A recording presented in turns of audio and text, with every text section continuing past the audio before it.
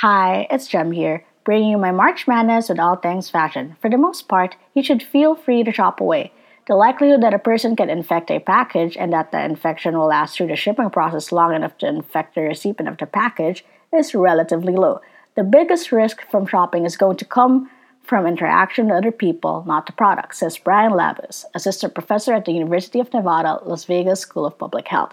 If you minimize direct contact, you will reduce your risk of disease. As it is a rapidly changing situation, there may be numerous changes in recommendations as to how we go about our day to day lives, and that will include our shopping behaviors.